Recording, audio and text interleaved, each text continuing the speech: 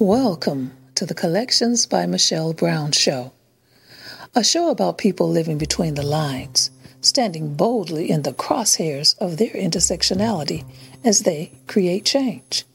This episode is brought to you in partnership with the Center for Peace Counseling and Holistic Healing Services.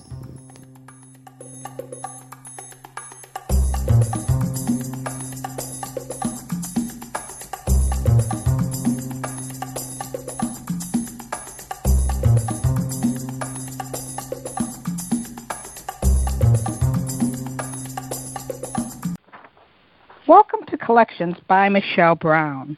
I'm your host, Michelle Brown. Each week, we'll be talking with people living between the lines, standing boldly in the crosshairs of their intersectionality and creating change. Today, I'm joined by Dr. Imani Woody. Dr. Woody has been an advocate of women, people of color, and LGBT same-gender-loving issues for more than 20 years. Dr. Woody is a mayoral appointee to the D.C. LGBTQ Advisory Council and is the program officer for the Older Adults Advisory Council for the Metropolitan Community Churches. She currently works as a diversity and inclusion consultant in the field of health, aging, and issues affecting these communities, along with people of color. She has presented on LGBT aging issues at the White House National LGBT Elder Summit and at the 2017 National Equality March for Unity and Pride. She's a board member of the LGBT Technology Partnership and has served on many boards. Dr. Woody has a Ph.D. in Human Services, specializing in nonprofit management. She holds a Master of Human Services degree from Lincoln University and is a graduate of Georgetown University's paralegal program. She's the founding director and CEO of Mary's House for Older Adults. The mission of Mary's House is to create a safe and affordable nonprofit housing project in Washington, D.C. that will honor the whole person as they age. It will provide residents a place where communal living feels like home, with a shared living room, shared dining room, shared kitchen, their own room with closet space, and a private bath, but most importantly, a place where everybody knows their name and accepts them just as they are. At the 2018 Creating Change Conference in Washington, D.C., SAGE, the nation's largest and oldest organization dedicated to improving the lives of LGBT elders, presented Dr. Imani Woody the SAGE Advocacy Award for Excellence on Aging Issues in recognition for her passion and leadership on issues that affect LGBT elders. Dr. Woody, welcome to Collections by Michelle Brown. How are you today? I am well. Thank you, Michelle, for that warm greeting. Well, I sort of like we are people who are our orbits have been going around, and we are all of that certain age. I tell people now I'm part of that AARP generation, Absolutely. And, I can remember, when my parents had it and then sort of joking about, one day I'm going to have the AARP. And now, when it comes to that discount, I slapped that puppy down there in a heartbeat, Like I said, there's no shame in my game. All right. Same here. Mm-hmm.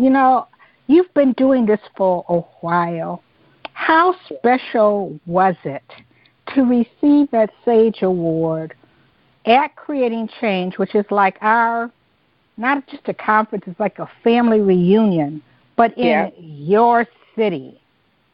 It was amazing. I love Creating Change. I've been doing that conference for a long time, many years.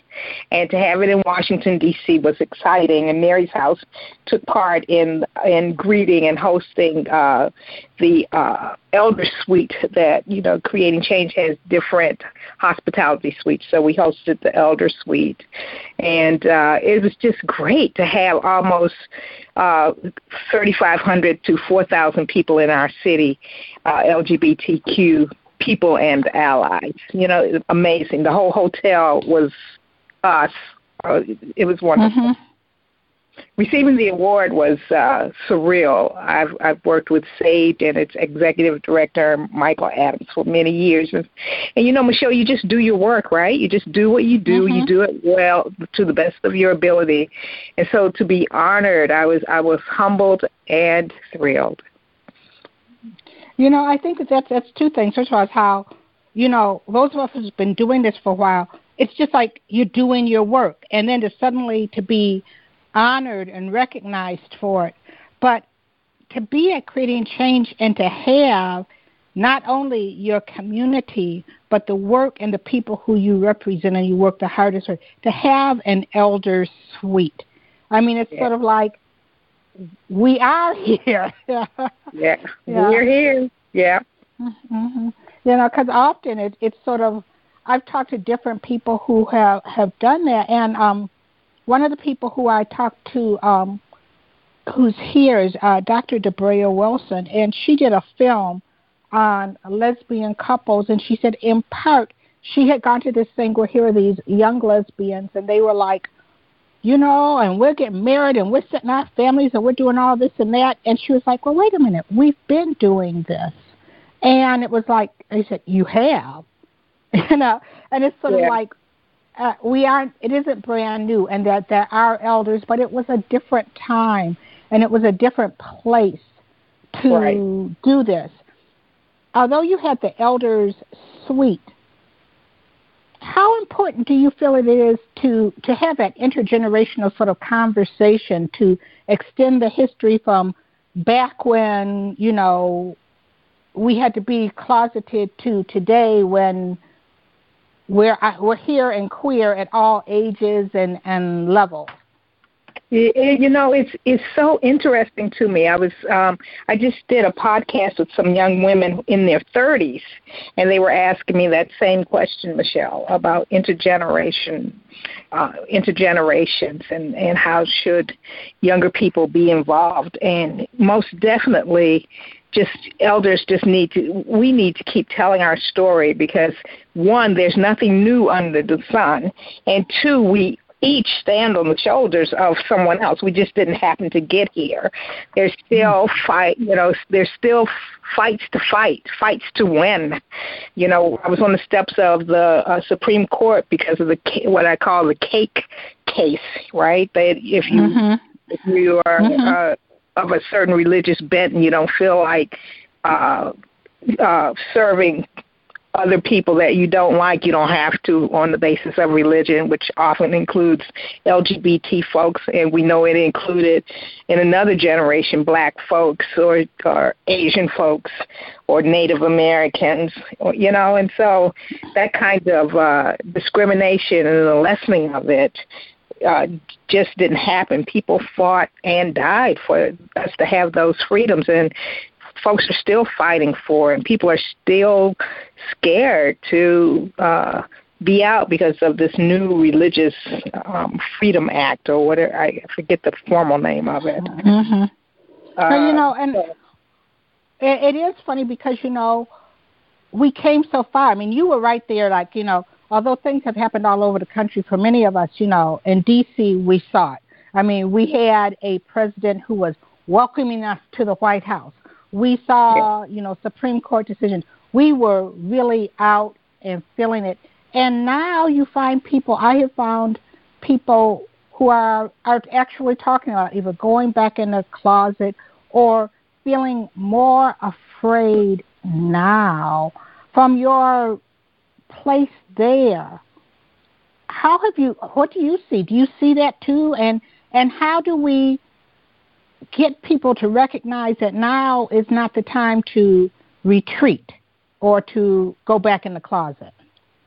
I hear you and I feel it. When I was doing some research, I was researching barriers to healthcare to African American lesbians and gay males, older African American lesbians and gay males, and barriers to health care and services. And this one woman I interviewed, big butch back in the day, who's now living with her daughter and granddaughter, say, I don't do that stuff no more. I'm not trying to embarrass my granddaughter when I take her to school. I just don't do that anymore. So I'm wondering, it made my heart sad. So we continued to have the interview, and she still, to me, presented as a lesbian. But she was saying that what I got from her is that she's living with her daughter, and she has to do certain things to maintain her livelihood, her place of residence, her love, her quality of life. And so she gave up part of herself to do that. And so I can't fault her for that, because being old and being gay at the same time can be an awful boundary. It depends on where you are. We come out every day. We come out, decide to come out every day to whomever, the grocery store clerk, the person in the cleaners, a passerby. We decide to whom we're going to come out. And so I can't, I understand that it can be hard to be in a situation where you don't know how they're going to treat you, like maybe in a residential facility, a nursing home, even people with their doctors. There were some gay men who were talking to me about they don't come out to their doctor because the doctor will treat them as if they have that they are at risk for HIV and AIDS or have it, and just some amazing things. So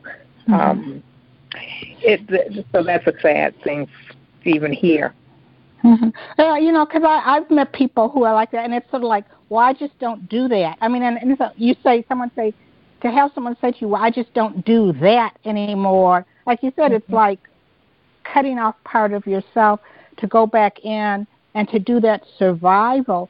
But, I've even met younger people. I know a couple who were very happy to be able to be married, but then they don't want to talk about it because they felt that same thing, that there aren't those protections.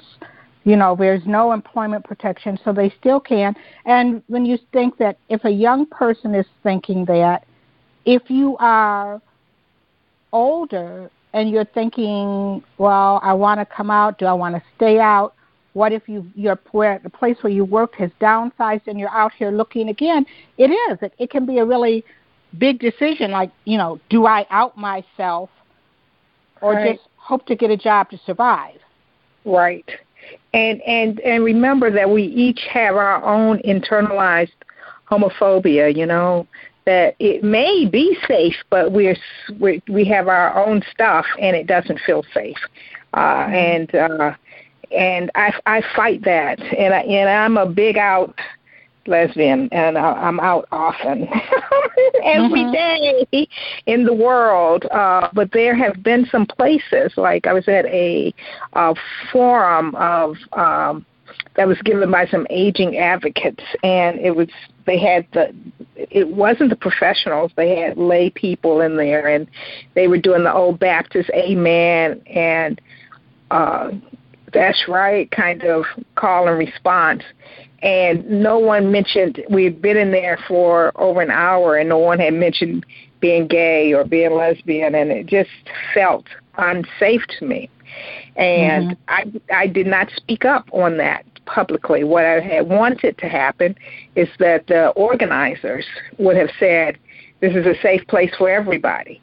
I saw professional LGBT people in there who weren't acting LGBT, whatever that means, but they, it wasn't brought up, and it seemed pretty heterosexual, this whole thing, and it did not feel safe. And it is funny because then you find, because I know I did it earlier today. It's sort of like, okay, how do you refer to this person's, is it their partner? Is it their wife? If you're out, do you refer to it as their wife, or do you say it's their partner? And then how do you not bristle when you still have someone, refer to you, that's their girlfriend or their boyfriend? And so it's like, well, my mother always said you pick your battles, but what is your battle?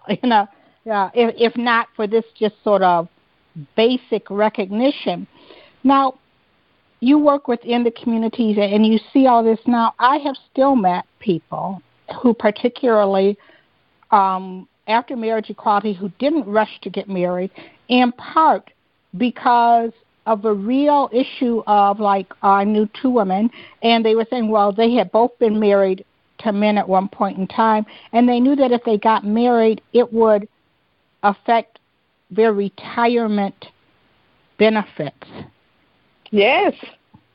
Yes. And, how, I mean, and people, there are all these things that people don't think of. They think like, oh, we can go get married and it's it. But we have to think about, I've dealt with tax people who said, well, before you do it, there are tax consequences that still affect LGBTQ people. It's better now that marriage is legal in all states, but before that, you'd have to pay a big estate tax if you were together. And people who have to struggle with, can I continue to live where I am?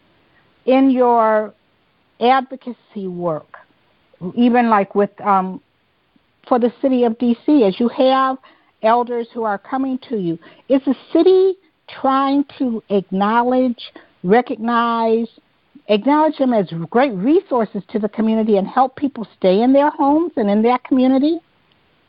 Yes, I think Washington, D.C. is one of the best cities to live in, Michelle. We've got, like, I want to say 10 to 15% higher human, what do they call them?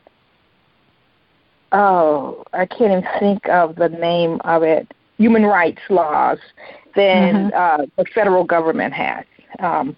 We definitely respect marriage equality. We had domestic partnership on the books, and then marriage equality pretty quickly was passed in our city.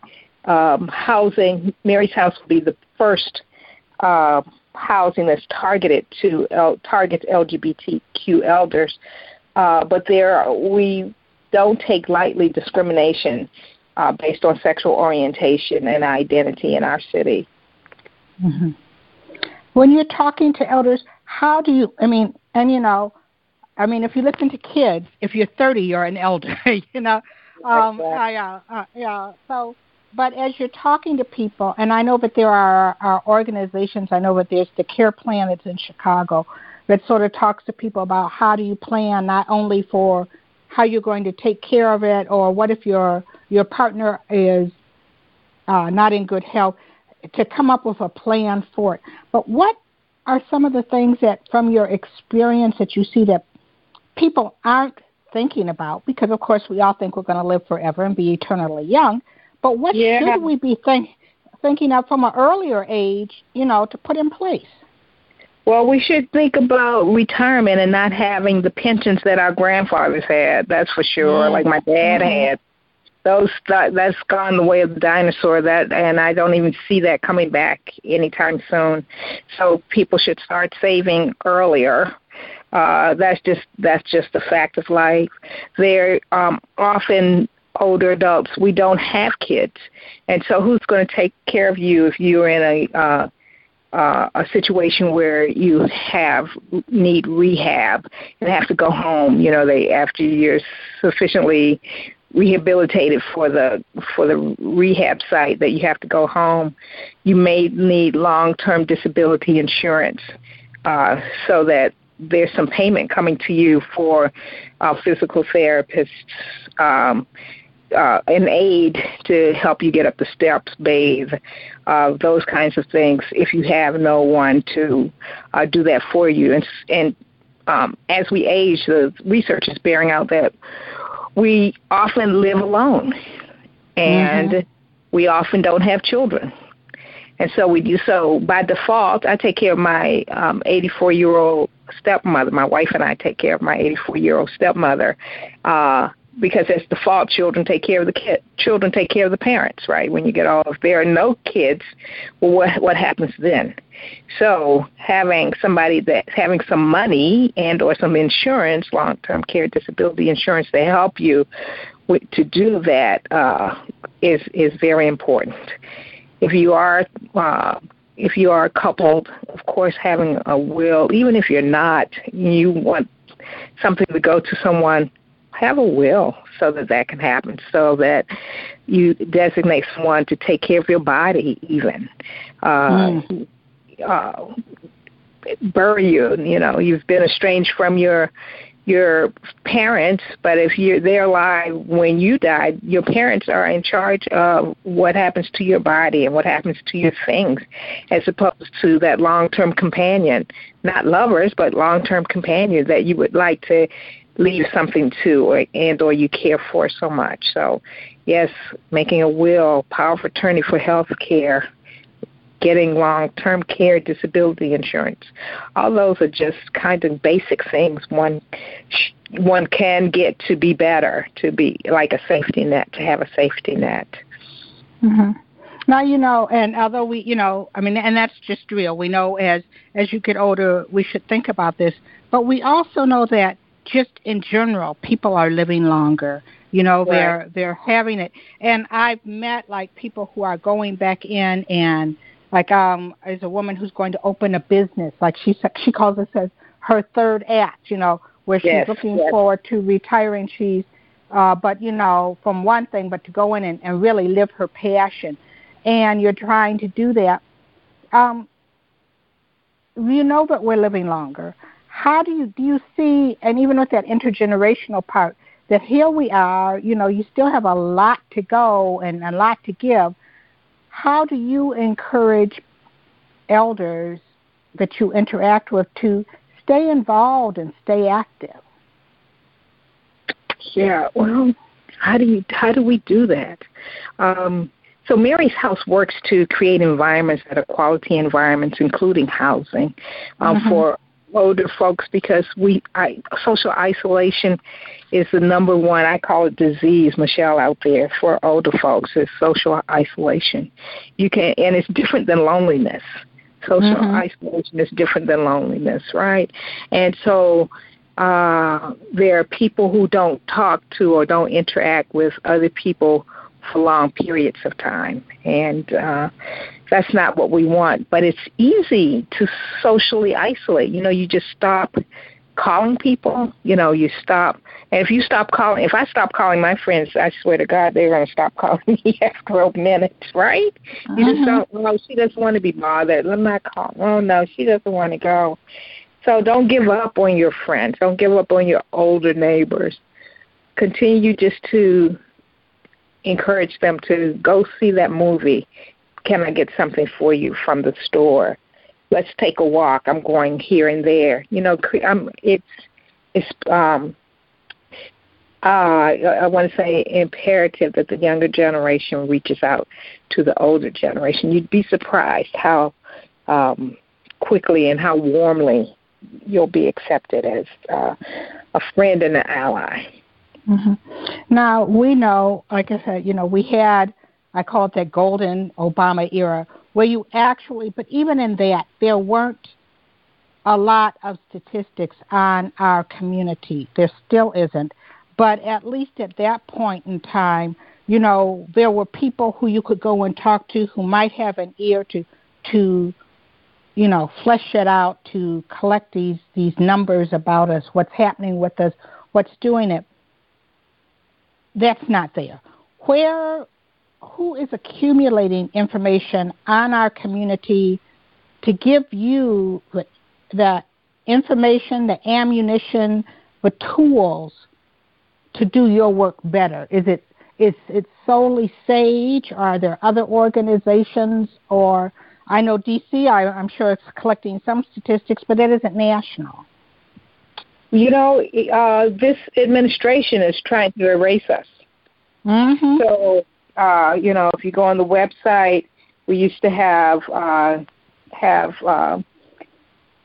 places on DHS, the Department of Human Services, DOJ, Department of Justice, almost all branches of the administration had a little blurb or more on LGBT things. Office on Aging, all of these places. And now this administration has all but erased us. So we get to try to do it. It's an uphill battle in that people are nervous in giving information. For example, for the Office on Aging, they're making a concerted effort beginning, and Office on Aging and Health and Human Services, both in D.C., are making a concerted effort to get some kind of statistics, and it's kind of a catch-22. We're trying to ask on intake forms, what's your sexual identity and orientation?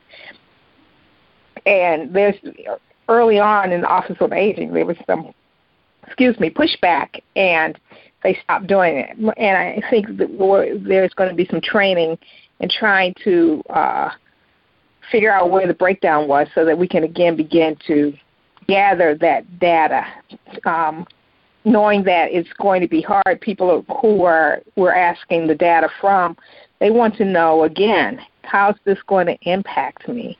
This is a government agency I'm telling that I'm a lesbian. What is that going to mean? They say they're going to keep it confidential, but we've been through the Tuskegee incident, so you know what? So it's hard. It's hard. We're trying. There's research that goes on, so we get little pockets here and pockets there, and some longitudinal studies are coming out. So we just keep plodding slowly but surely to gather the data wherever and however we can. And SAGE is doing a good job. There's another aging organization that just did this fantastic study. Dr. Karen Fredrickson, I keep forgetting Dr. Karen's name, sorry, but she just did this wonderful study. I can send it to you probably offline if you like. About us and aging. So there are some resources, some research going on. But again, it's an uphill battle, and in being out, well, how much are you going to tell, and who is this person? Yeah. Well, we're going to take our first break here, and when we come back, we're going to get into a little bit more about Mary's House, a project that I think is just like exciting. So we will be right back. If you're just joining us, I'm talking with Dr. Imani Woody. She is the executive director. She's the CEO of Mary's House for older adults in Washington, D.C. We'll be right back.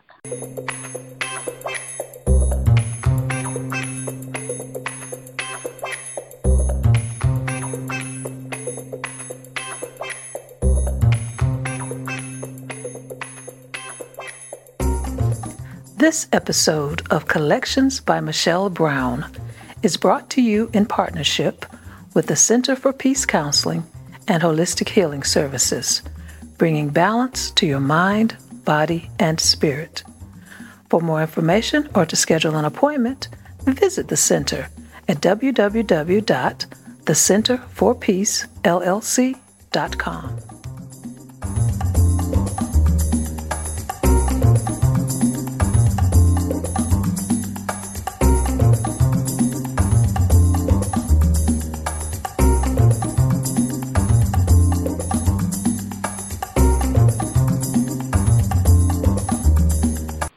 Back on Collections by Michelle Brown, and I am talking with Dr. Imani Woody about Mary's House. You know, Dr. Woody, often when I talk to people and they're talking about aging, and particularly in our community, one of the images that has stuck in my mind and why I think it's so important was when before my father died, he had been in a nursing home, and I would go and visit him every day, and sitting in the corner with somebody, you know, I kind of looked at, and I said, she looks familiar. She looks kind of familiar. And as I kept looking at her, all of a sudden it dawned on me, she had been someone who had been like very butch, you know, in her dress and everything. And I don't know what had happened to her, but here she was, like what you were saying, she was in a point where she'd been put in this nursing home. They had put her in a dress. You know, she was sitting over there. Nobody was coming and visiting her, and they had absolutely no concern as to who and what she was. And part of it is, you know, it's just that whole attitude. Because, like, I tell people, it was like my father always had a mustache, and one day I came in, and they had shaved off his mustache because it was just easier. Well, for her, it was just easier. She's a woman. They put her in a dress. She was in a room with another woman, and that was it. Forget about who she was. And that image, oh, my goodness. I mean, still haunts me. It broke my heart. When I realized, I kept looking at her, and when I realized that's who it was, I started, when I would go see my dad, I would always stop and sort of like sit and talk to her. And I don't know, where her family was, who was with her. I started to try to reach out to some people in the community. And like you said about the social isolation, there were people who was like, you know what, we just didn't see her around. We didn't know where she was. Right. And people started then to try to go and see her. Mary's house. I mean, when I read about Mary's house, I liked how it said where people would know your name and accept you. What was the vision behind Mary's house? Well, my story is similar to yours, perhaps, in that my dad went into a nursing home, actually a retirement facility, and he retired as a middle class guy. He had a couple pennies to put together, Michelle, so he was in a good one. But he went incontinent, and we pulled him out. He was incontinent, and the people, and we went to visit. It was me, my wife, his grandson, and others went to visit him, and to advocate for him and just be there. But the people, they didn't really know who he was. They didn't know that he was a minister. They didn't know he was middle class. They didn't know or really care.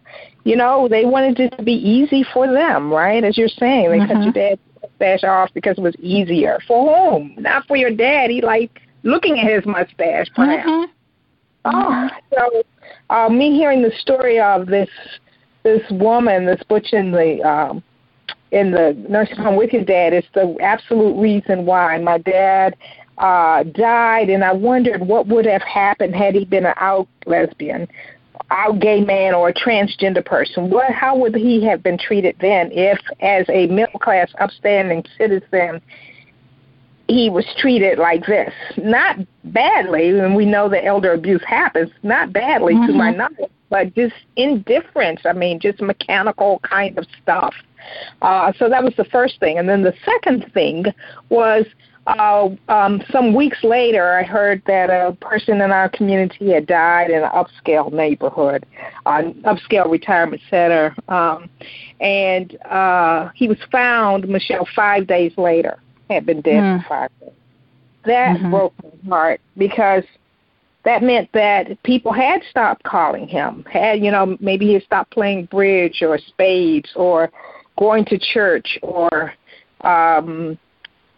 driving around, being with people. He had stopped doing all that. So nobody missed him for 5 days. And I said, you know what? And so my dad died. He left me this house, and I was trying to figure out what to do with it.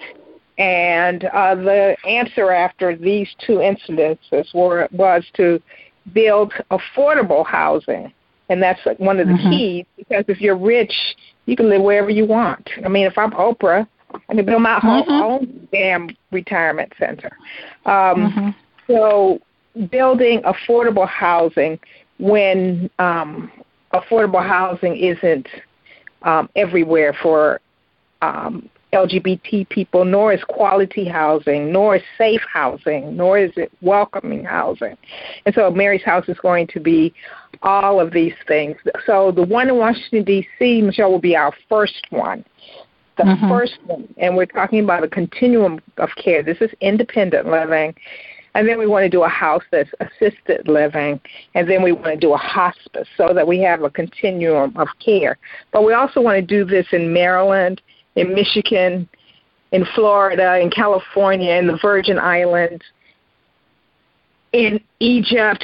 We want to do it all over. And so we want to do it in our nation. There's a Mary's house at least in every state. And we say in our city, in every ward.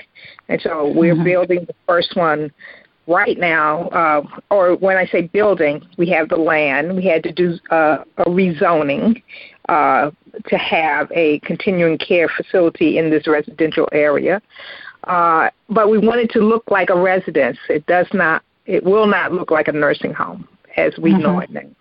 And you described it beautifully when your session opened, and we were intentional about that, about people having their own bathroom in their own space, but a communal kitchen, dining room, hot tub or hydrotherapy tub to commune and build family. We want to build intentional communities, because this guy he was in a great retirement facility. They had all kinds of amenities, but he died without a family-like atmosphere. And so that's not going to happen in Mary's house. Every day someone's going to say something like, "Hi, Miss Michelle. How are you doing today? You want to go out to the Stonewall Garden? You want to go up to the roof and pick some vegetables?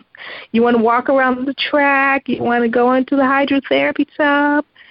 A bus is leaving for the library. Do you want, oh, yes." We're going to make life quality life for people. And, the kind of place I want to live in when I can no longer keep my house, and there's a retirement community out that does things. They do things, Yeah. Will couples Will couples be able to come there together, say, Yes. It depends on the staffing so there are 15 rooms, and each room not each room, but I think it's every other room has a, like a hotel lock enclosure for the suites, so that you can have two adjoining suites. So couples could most definitely have two suites, and it would be adjoining. Because I know that sometimes, like, health might be failing, but the other one is enjoying better health, but they want to be together, and that connection, is just as important. And we don't, and the one thing about Mary's house that they don't have to go in being sisters. Amen. Cousins, or brothers, they can go in. This is my spouse, I'm trying to create a world where being who you are is just who you are. And this was an example happened just this week when I had to take my wife to the doctor, and I had to park the car, let her off and park the car, and went in. I said, "I'm looking for my spouse." And the person said, "What's his name?" I said, "No, her name." And I gave the name, and she said, "Oh, she's in the back." She didn't miss a beat. She said, "She's in the back." And she called somebody. They took me back and said, "Oh, here's Dr. Imani. She's here for her wife." And somebody else took me further, and then the person opened the door and said, "Here's the missus." Nobody missed a beat. That's the world I'm trying to create. And you don't miss a beat. It's just regular. So that is that right there. I mean, how important is that to when you're there and you can have, the person you have chosen to be with all your life, and you don't have to go in and say, "Oh, I'm looking for my sister," or who is it? Oh, her friend, and to have that, and to be in a place where your relationship is recognized and acknowledged, where there isn't that side eye like, "Oh yeah, this is her." You go in and say you're her wife, and they go like, "Her friend is here," or another question, "How many times is it?" And what is the relationship? That they got it. Right. Wow. That's very, and we've heard stories of people asking. I think you kind of talked about it earlier, that we have stories of people asking their friends not to visit them in the nursing home because they look too gay, and dying alone. We don't even know when they died because they don't want anyone to visit them because they don't want to be outed. How sad is that? Oh my goodness. So we train. So one of the things Mary's House does, because we can't build ourselves out of this, Michelle, we can't build enough housing, but we can create change in the housing that we have. So Mary's House provides housing, provides cultural training on LGBT issues, on aging issues, because people aren't even well-versed. Staff seems not to be well-versed in some instances that, old people still like to have sex. Okay, we're still sensual.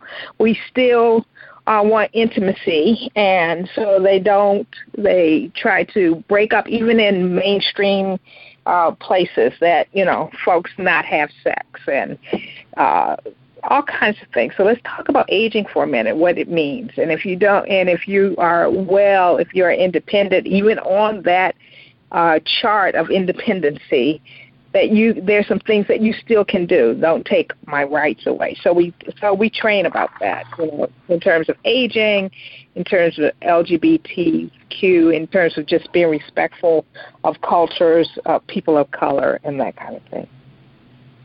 Well, I can see where, because, like you said, you can't build enough, and that some people are going to opt to go to, here we have like a Henry Ford Village, but to have that staff understand, like you said, that you're still alive, you're still in relationships, you might decide you want to date, and That's to right. recognize that. And do you see, when you're starting to talk about this, are you finding other agencies, other facilities sort of like listening to you, sort of saying, well, we know we're seeing some gay couples come in here, and let's face it, there are some people who are looking for the gay market, because there are some gay people who have means to go into these high-end places. Do you find them coming to say, like, okay, how do we attract these people, and what kind of services, what do we need to learn from you so that our facility is a place that an LGBTQ couple might consider moving into? Oh, absolutely, and all the time. It is a market that people with vision and foresight about that all money's green, want part of that market, right? So that's a good thing. That there are organizations and agencies out there who want to learn and become culturally competent, or at least culturally aware of older LGBT folks. I think that's amazing. And so we have a lot of those people and organizations in our city. Mm-hmm. Now, you're going to have, because I heard you say, everything from independent living, assisted living, hospice. Will you have like a facility or an arrangement, like, so if I were there, I were to slip and fall, I went in the hospital, that I could come out and go, would I be able to go to a rehab portion of that and then like step down to assisted living till I got back to my place? That is the hope once the first one is built. Well, that is the hope, that we would have this continuum of care. But it's so rare. So there are about 8 or so LGBT focused residences in the country. Mary's House is the only one that is this small and it's communal. The rest are like the one that the guy who they didn't find for 5 days. They're beautiful, and they're large. Like the one in Philadelphia, the Anderson House, is humongous. It's a city block, but it does cater to the nuances of being LGBTQ. You'll see rainbows. It's people use the pronoun that you want to be called. It's just a fantastic place. And so there are like 8 to 10 of these in the United States. California, Chicago, I'm drawing a blank, some other place in the Midwest. So around the country. But Mary's Place is still the smallest one, and we're trying to keep that communal vibe going on. Yeah, I know. I mean, because that's what was going to be my question. how big do you want to get?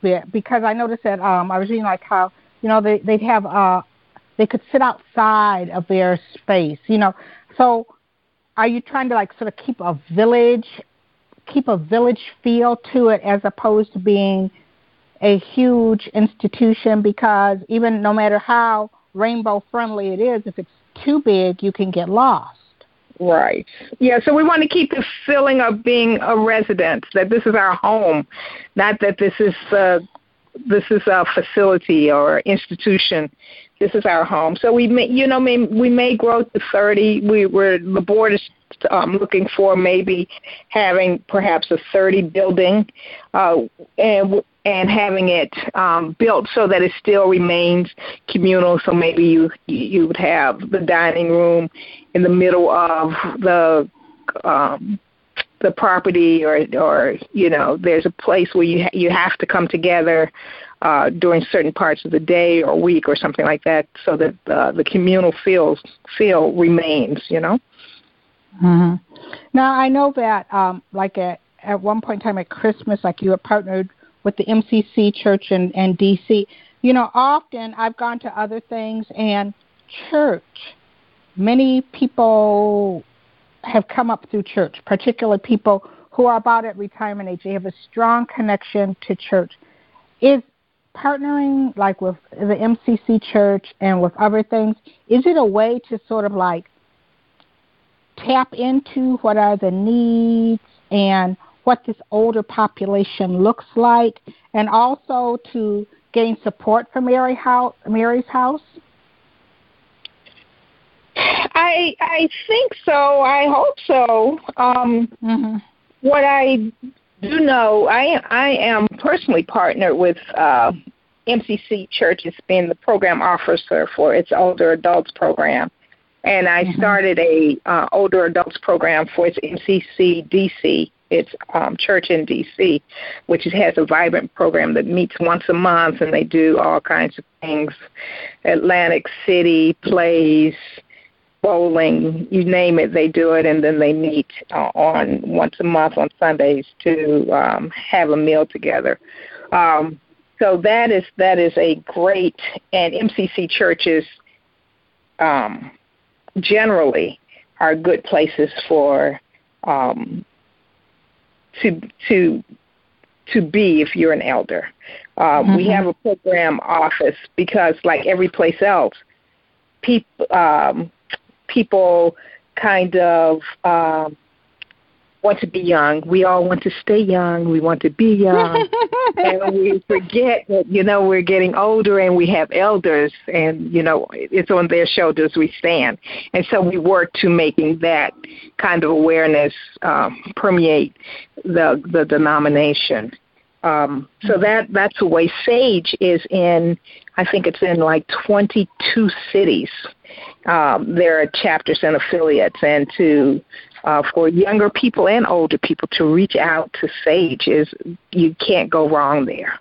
To be, when we talk about being intergenerational and working with older folks and younger folks working together.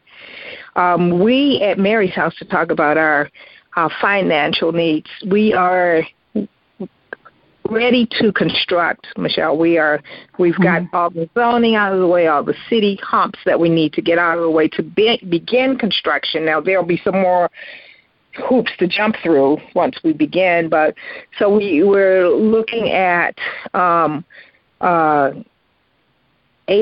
to $1 million to begin construction. And so that's what we're doing. We're raising money to do that right now. And so the big thing is that we have the property. We didn't have to purchase that. We're tearing down my house that I grew up in, which is cool, and making way for these 15 rooms with the front porch. We're going to have rocking chairs on the front porch. We're going to have this stone wall garden with vegetables growing on the roof and flowers growing on the side. It's just going to be just awesome. And so you can buy a brick with to honor someone. And you can also buy a paver because we're having a yellow brick road way back in the day. Okay. They used to ask, are you a friend of Dorothy's? That meant, are you gay? So we're giving a nod to the people back in the 30s who used to say, are you a friend of Dorothy's? And so we'll have yellow brick road. And so people can reach out and donate to us by going on our website, www.maryshousedc.org. I'll say that again, www.maryshousedc.org. If they want more information, they can email info@maryshousedc.org. And I would love to hear from your listeners. If you're in the D.C. area, we can go by the site. If you give me enough heads up, I'd love to take you by the site where it's going to be. And hopefully we'll be in construction mode. We can put on the hard hat and look at it. Well, one of the things, because I was looking at your website, is like you can see the artist renderings and you can see a lot of pictures about it.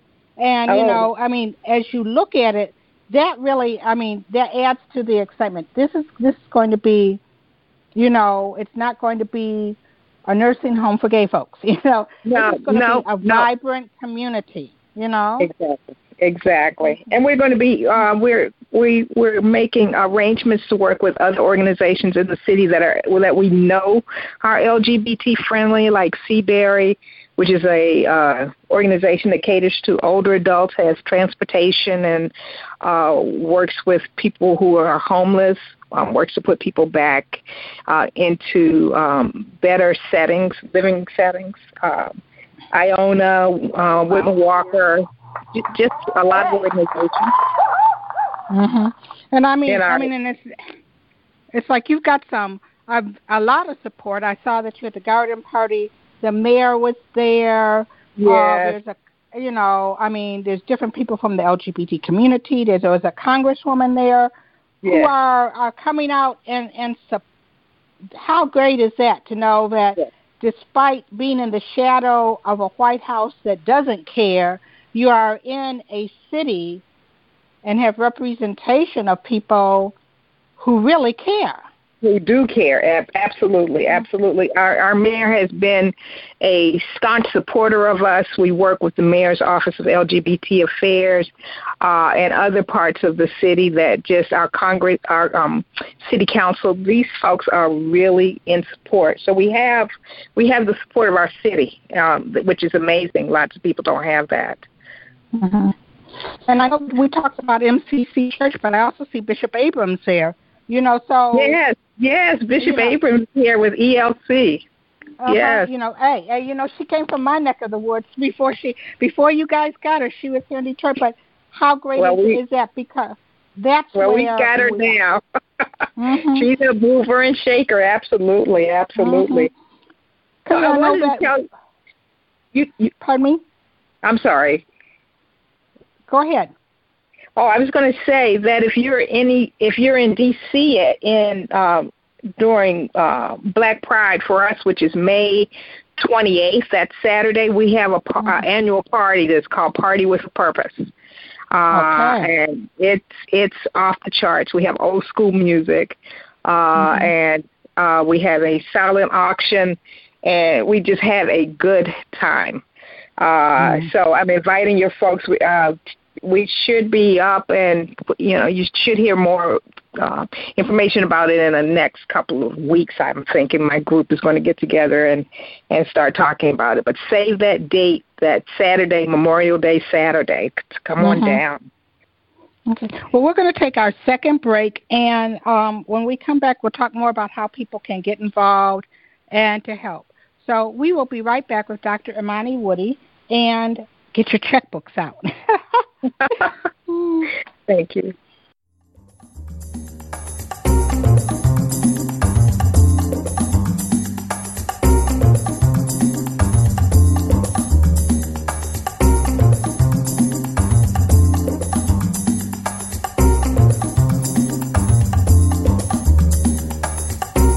Collections by Michelle Brown airs every Thursday at 7 p.m.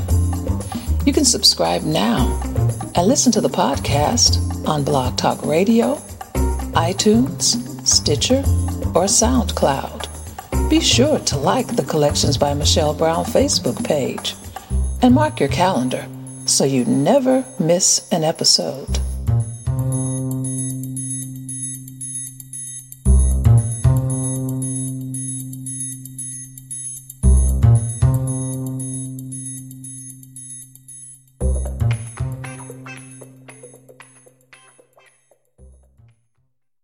And we're back with Dr. Imani Woody talking about Mary's House. I mean, I'm looking at it. I mean, I know I like the buying a brick. I mean, I know people from D.C., and maybe you might not be from D.C., but maybe you have someone who was in your family or your chosen family who you wish had someplace like that. And also, as we build the one in D.C., it will make the next one come, and the next one come, and the next one come.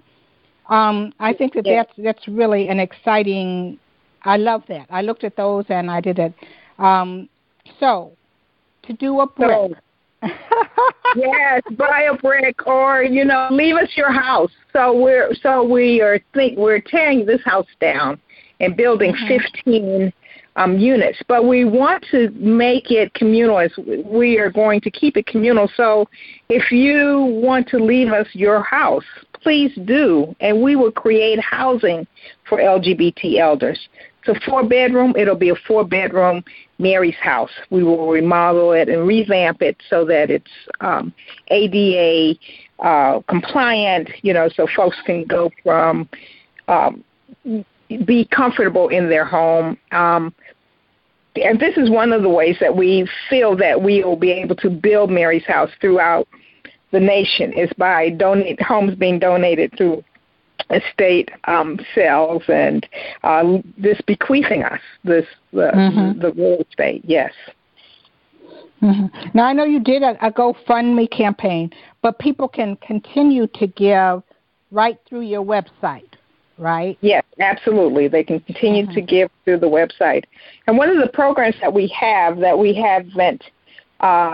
been able to expand nationally that we want to is called the Match program, wherein you get older and you have a house and there's some rooms in your house and it seems like you can't afford your home, but you could take in some boarders. And so we're matching boarders with people who have homes and vice versa. And it's like a match game. We're not responsible once you marry up, and I'm putting marry in quotes, but we do make it possible that a person who's LGBTQ has a home that they can rent to someone who's an LGBTQ also and an ally, and they don't have to de-gay their home, and the person renting doesn't have to de-gay their life to live in this home. So we have that here in D.C. We have a few homes, and we're always being asked, Michelle, this is the hard thing. I got someone called me this morning from the Office on Aging. They have a 70-year-old who only gets $460 a month. Do I know of any place where he could rent? Wow. $460 a month is what the person has, not to that's not what he can afford in rent. Oh my goodness. And and the average Social Security payment is a little over $700. So again, where do you rent? Where do you go to rent?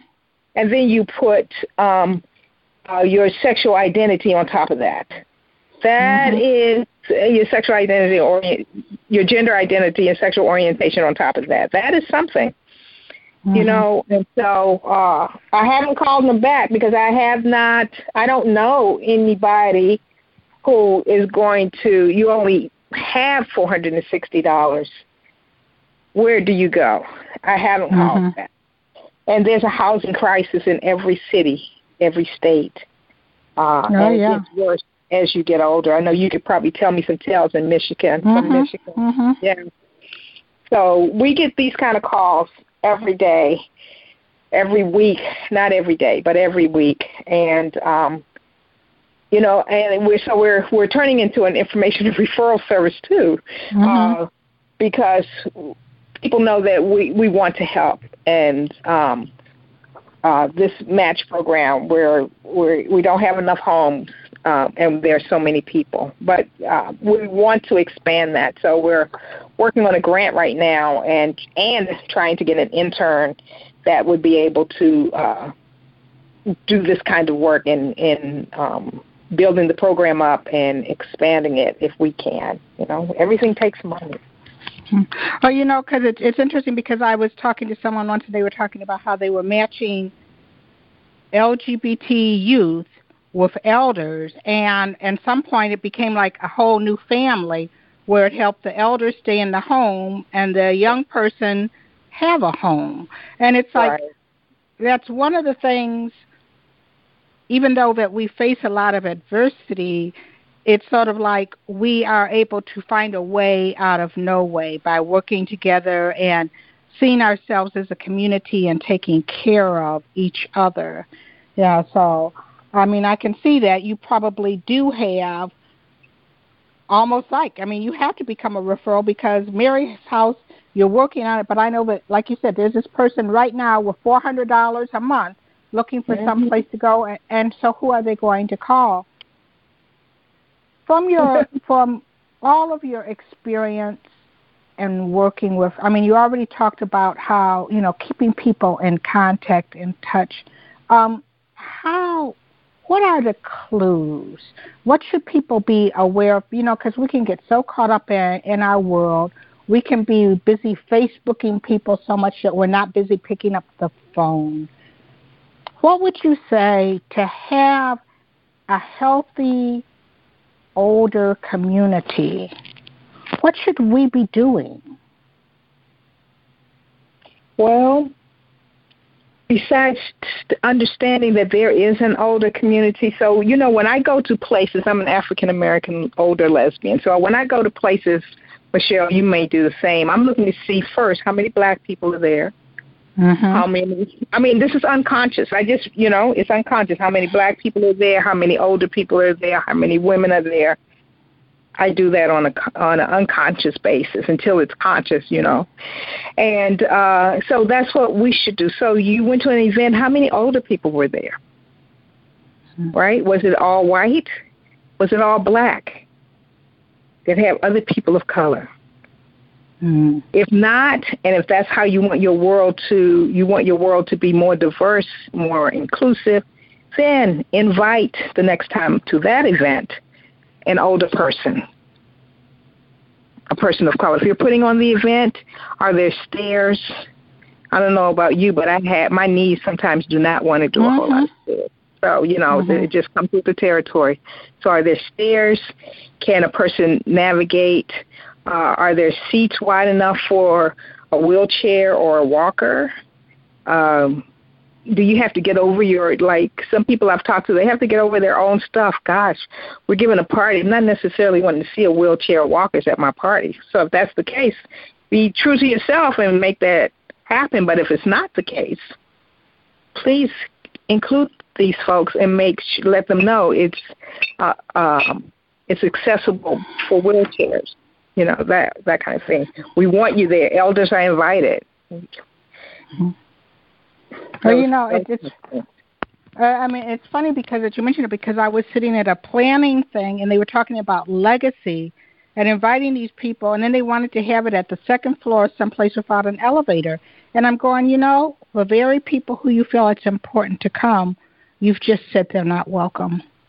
Right. And they were like, right. Yeah. You said you hadn't been thinking about them. Yeah. I said, right there, you cut them out.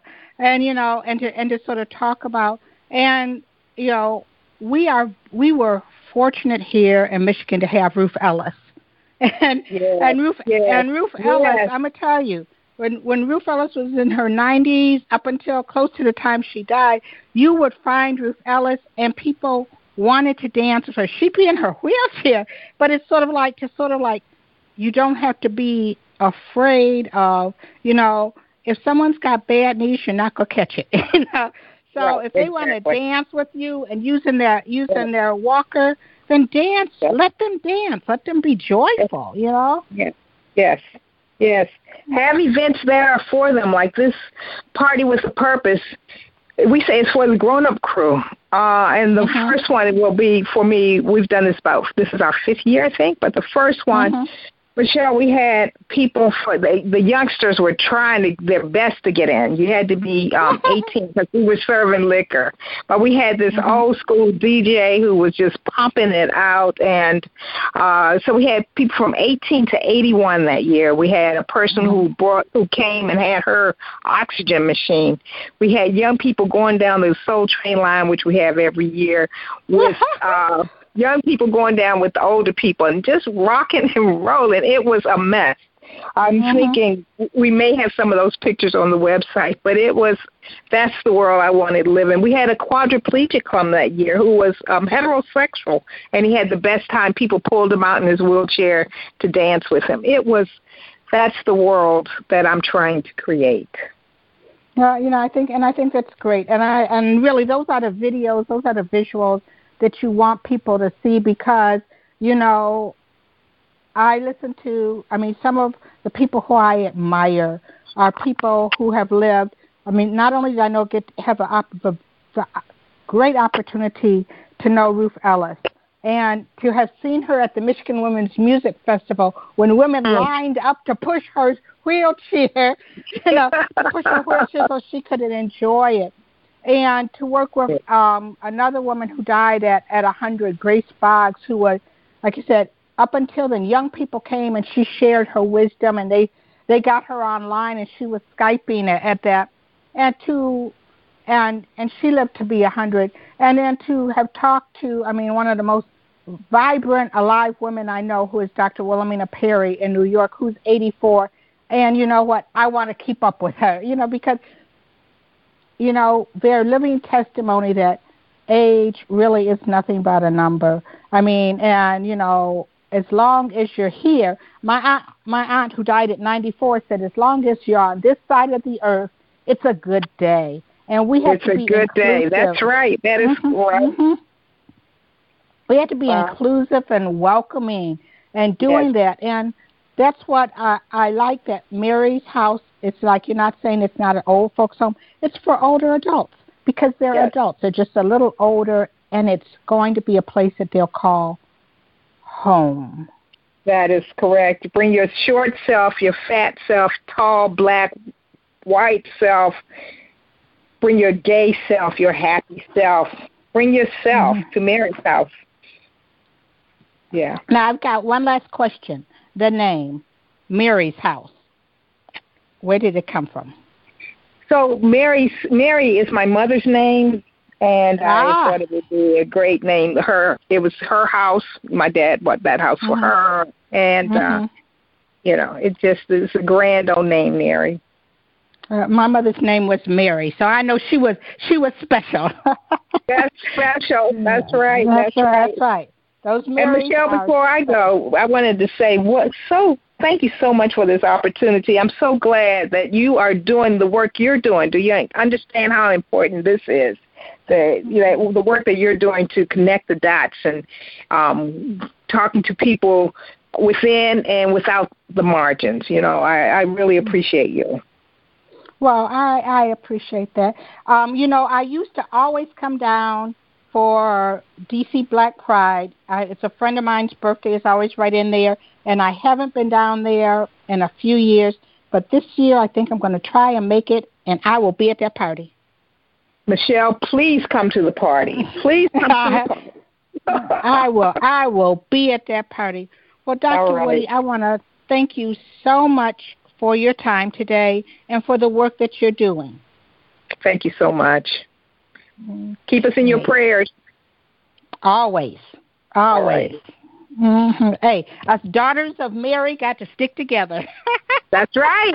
I love the way that sounds, the daughters of Mary. That's right. All righty. Okay, well, thank you again. All right. Take care. Okay. All right. Bye-bye. Bye-bye.